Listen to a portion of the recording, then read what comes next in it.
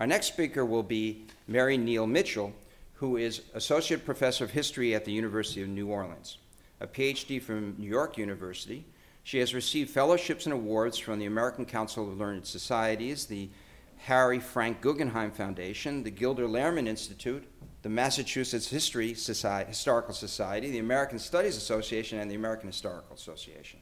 Molly is author of Raising Freedom's Child, Black Children and Visions of the Future After Slavery, published in 2008, as well as articles and reviews on race, slavery, and emancipation in the U.S. South and the Americas. She is currently working on a new project about race, slavery, and the Fugitive Slave Act, tentatively titled The Real Ida May, Race, Fiction, and Daguerreotypes in a Story of Anti-Slavery. I was once assigned a topic for a talk. Usually you have to come up with your own topic, but someone assigned me a topic which was the Civil War we don't remember. And so I used some of the pictures that I'm going to show here for that particular talk. For the most part, these are images that few historians have been aware of until fairly recently, and certainly much less the broader public. They're not sort of iconic, photographs from the Civil War. They're not, they weren't taken by Matthew Brady or said to have been taken by Matthew Brady, and they're not battlefield photographs, and in some cases, these pictures are not even easily understood just by looking at them. Without any context, you don't necessarily know what's going on in these photographs. Certainly not in the same way you might if you might think you know what's going on if you look at a portrait of General Lee or you look at a battlefield photograph. You think you understand what's going on at least. And these, I think, are slightly different. So what I'm going to talk about a little bit is the use of photography during the Civil War and the sort of Civil War era as propaganda. I think that anti-slavery activists were arguably some of the first modern humanitarians in the sense of the way in which they launched their campaign against slavery. I mean, in the way, I think we can recognize some things in their strategies that you can still see in humanitarian campaigns today. I don't know if you're familiar with the CNN's Freedom Project. I don't know if it's still going on, actually. I was living abroad last semester, and I didn't speak the language in Austria, so I was watching a lot of CNN International and got a barrage of Freedom Project stuff. So, but the Freedom Project claims to, quote, be joining the fight to end modern-day slavery and shine a spotlight on the horrors of modern-day slavery, amplify the voices of the victims, highlight success stories, and help unravel the complicated tangle of criminal enterprises trading in human life. And so they've tried to illustrate ways in which we're all implicated in modern-day slavery. So they have stories such as, quote, your tomatoes' possible ties to slavery. All right, so they're really trying to make that link between the couch potato and slavery. And so I think 19th century abolitionists were trailblazers in this respect. They staged boycotts of slave-produced products, slave-produced cotton, sugar, things like that. They wrote exposés, just as CNN is now broadcasting, about the abuses suffered by enslaved people in the South. But they also knew very early on that the key to capturing people's sympathies was to shrink the distance between the enslaved and the free. So that the free people, and mostly free white middle-class people, but not entirely exclusively that group, would see some a stake in the fight against slavery. So they quickly figured out, abolitionists did, that the relatively new medium of photography was an ideal vehicle for this, and so that through photography they might reach a broader public, but also to change people's minds. All the images I'm going to show you were commissioned by abolitionists, anti-slavery activists. What you're not going to see here, except for the last image I'm going to show you, are pictures of black slaves, or even people that look like they might have been enslaved.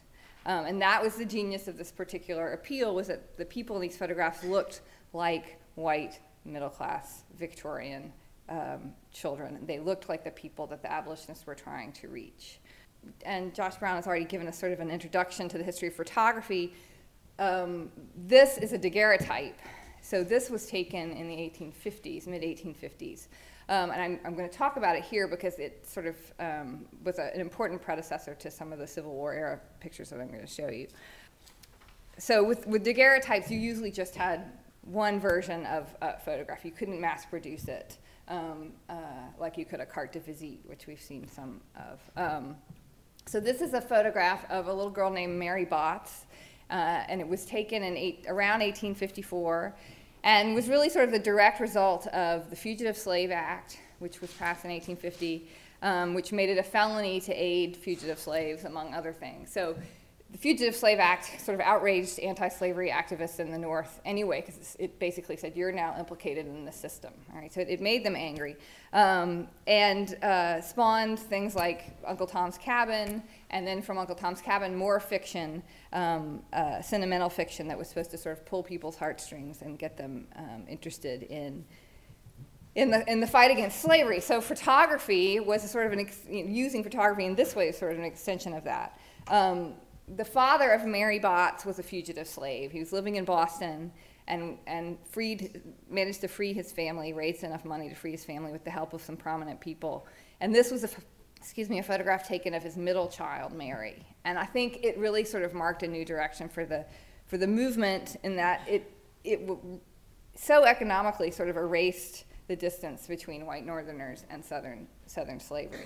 So I said abolitionists commissioned all these pictures. This one in particular was taken or was commissioned by Charles Sumner of Massachusetts, the senator. And he, in a letter, he sent a letter to several newspapers and declared her bright and intelligent, another Ida May. I think her presence among us in Boston will be more effective than any speech I can make.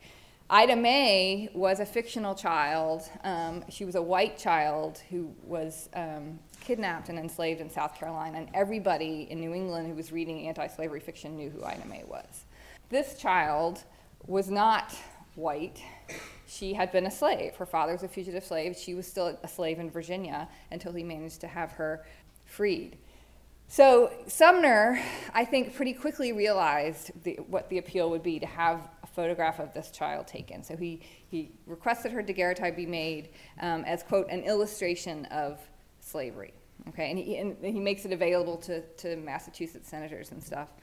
The New York Daily Times declared her, quote, one of the most indisputable white children that we have ever seen. The Liberator characterized her image as, quote, a portrait of a most beautiful white girl with high forehead, straight hair, intellectual appearance, and decidedly attractive features. And in his letter that he published, that Sumner published, he said, let a hard-hearted hunker look at it and be softened.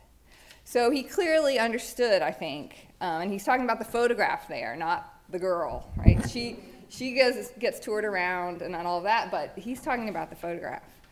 So I think photographs of Mary Botts, or Ida May, as her name was, as she was known to the public, it was combined with that well-known story, and it played on fears that slave catchers could take white children into slavery if the slave power wasn't held in check. You start to see more of those stories in the press, although they're kind of specious, but you start to see more of those. But it's also a critique of the system of slavery that would produce a child that looked like a white child, right? So this, I think, as far as I can determine, was sort of the first photograph like this of a white-looking child who had been enslaved and was produced for abolitionist purposes. And then there were lots of descendants of Mary Botts or Ida May. I'm just going to show you a couple of examples. These are carte de visites, which means that they were fairly cheaply reproduced and could be bought fairly cheaply. And this girl, Rebecca, you can see at the bottom, an emancipated slave from New Orleans, and she was photographed in New York. There was a whole group of freed people, mostly children from New Orleans, who were taken north on tour during the Civil War. This was about 1863, 1864. and their portraits were made. And there are lots of different poses, so we know that they took a lot of pictures of these children. And so the question that was raised earlier about distribution and reception is interesting. I mean, there are a lot of these images in archives, and in archives all over the place, not just one archive, and lots of different poses. The proceeds of these photographs went to the education of freed people in Louisiana. The Union has already occupied New Orleans by this point. So they were produced to raise money for that effort, but they were, I think, also produced because they come out in the middle of the war. In 1863, the support for the war is kind of waning in the North, and I think that these photographs had a lot more to say about.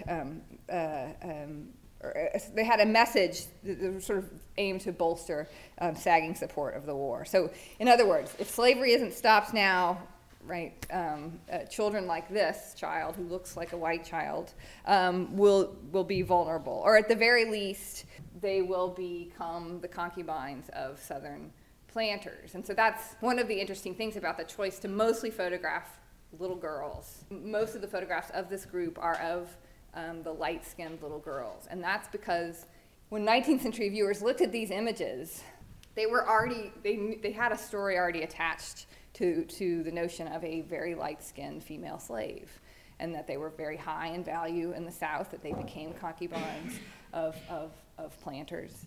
And so this was an effort to sort of say, you can intervene, right? This child looks like she could be in your photograph album, but she was a slave, and there are other girls like this in the South, so you have the power to do something about it. So this sort of appeal through the vulnerable body of a white-looking girl. Now, the question is, well, how do we know that this is the way people during the Civil War were reading these images? We have some evidence of the public appearances of girls like Rebecca and what was said at those public appearances by people like Henry Ward Beecher.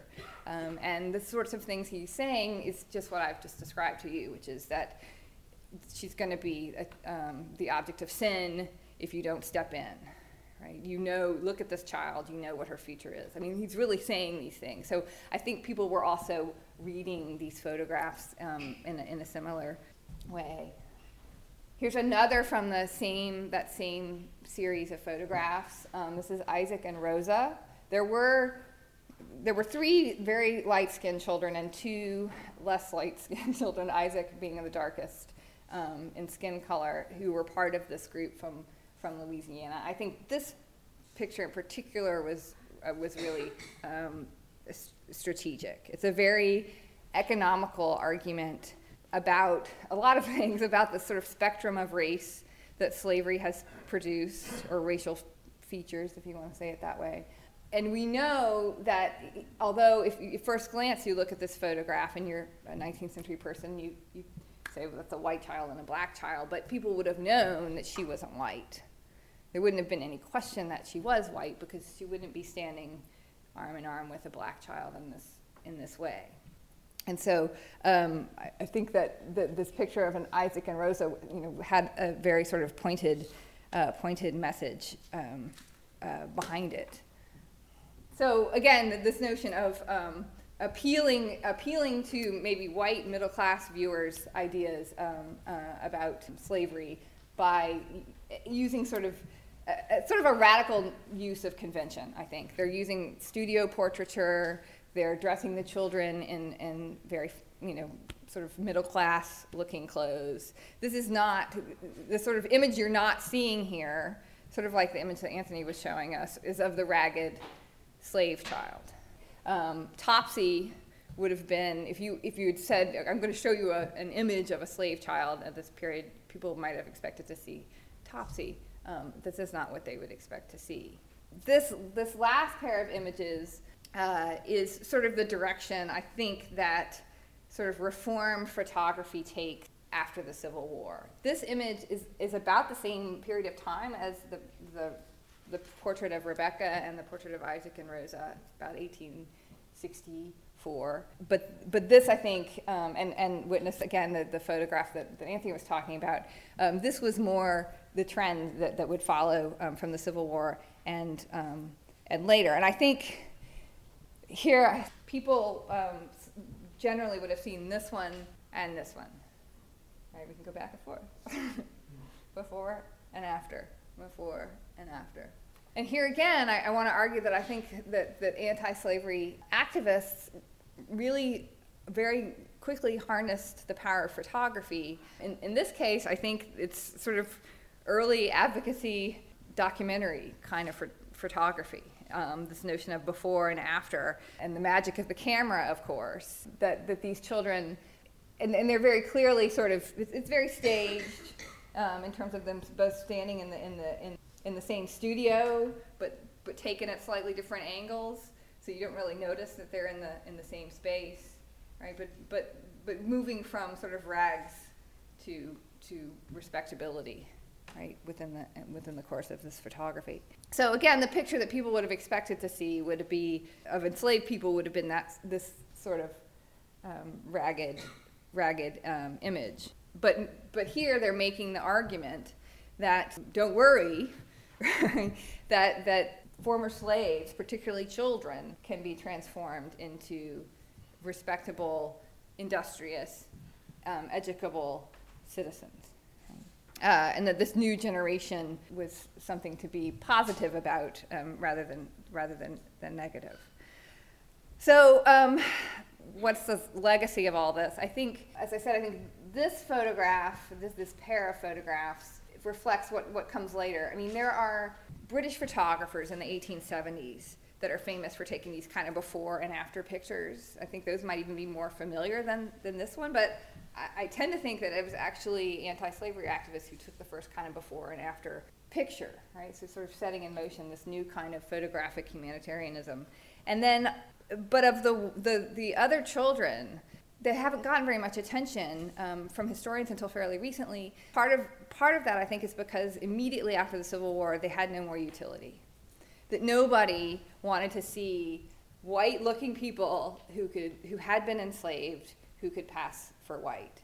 That wasn't an image that was going to help reformers, and it certainly wasn't an image of people who were opposed to the sort of equality of African Americans. And I'll say that Mary Botts' photograph in particular was unidentified. She was identified as a slave child in whom the governor of Massachusetts was interested, and that's how she existed in the archives until 2007, until I was able to piece together some of the documentation surrounding her story and actually give her a name. But if you know about daguerreotypes in archives, it's very hard you can't inscribe on the surface of a daguerreotype very easily. Like you can with a carte de visite, people can make notes and tell you what these are.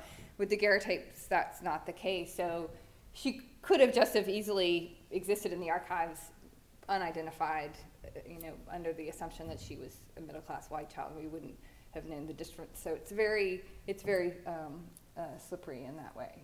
But I think in terms of the Civil War that we don't remember, I think there's a whole sort of set of ideas about children and about race and about photography that haven't been part of that larger narrative. Okay, thank you.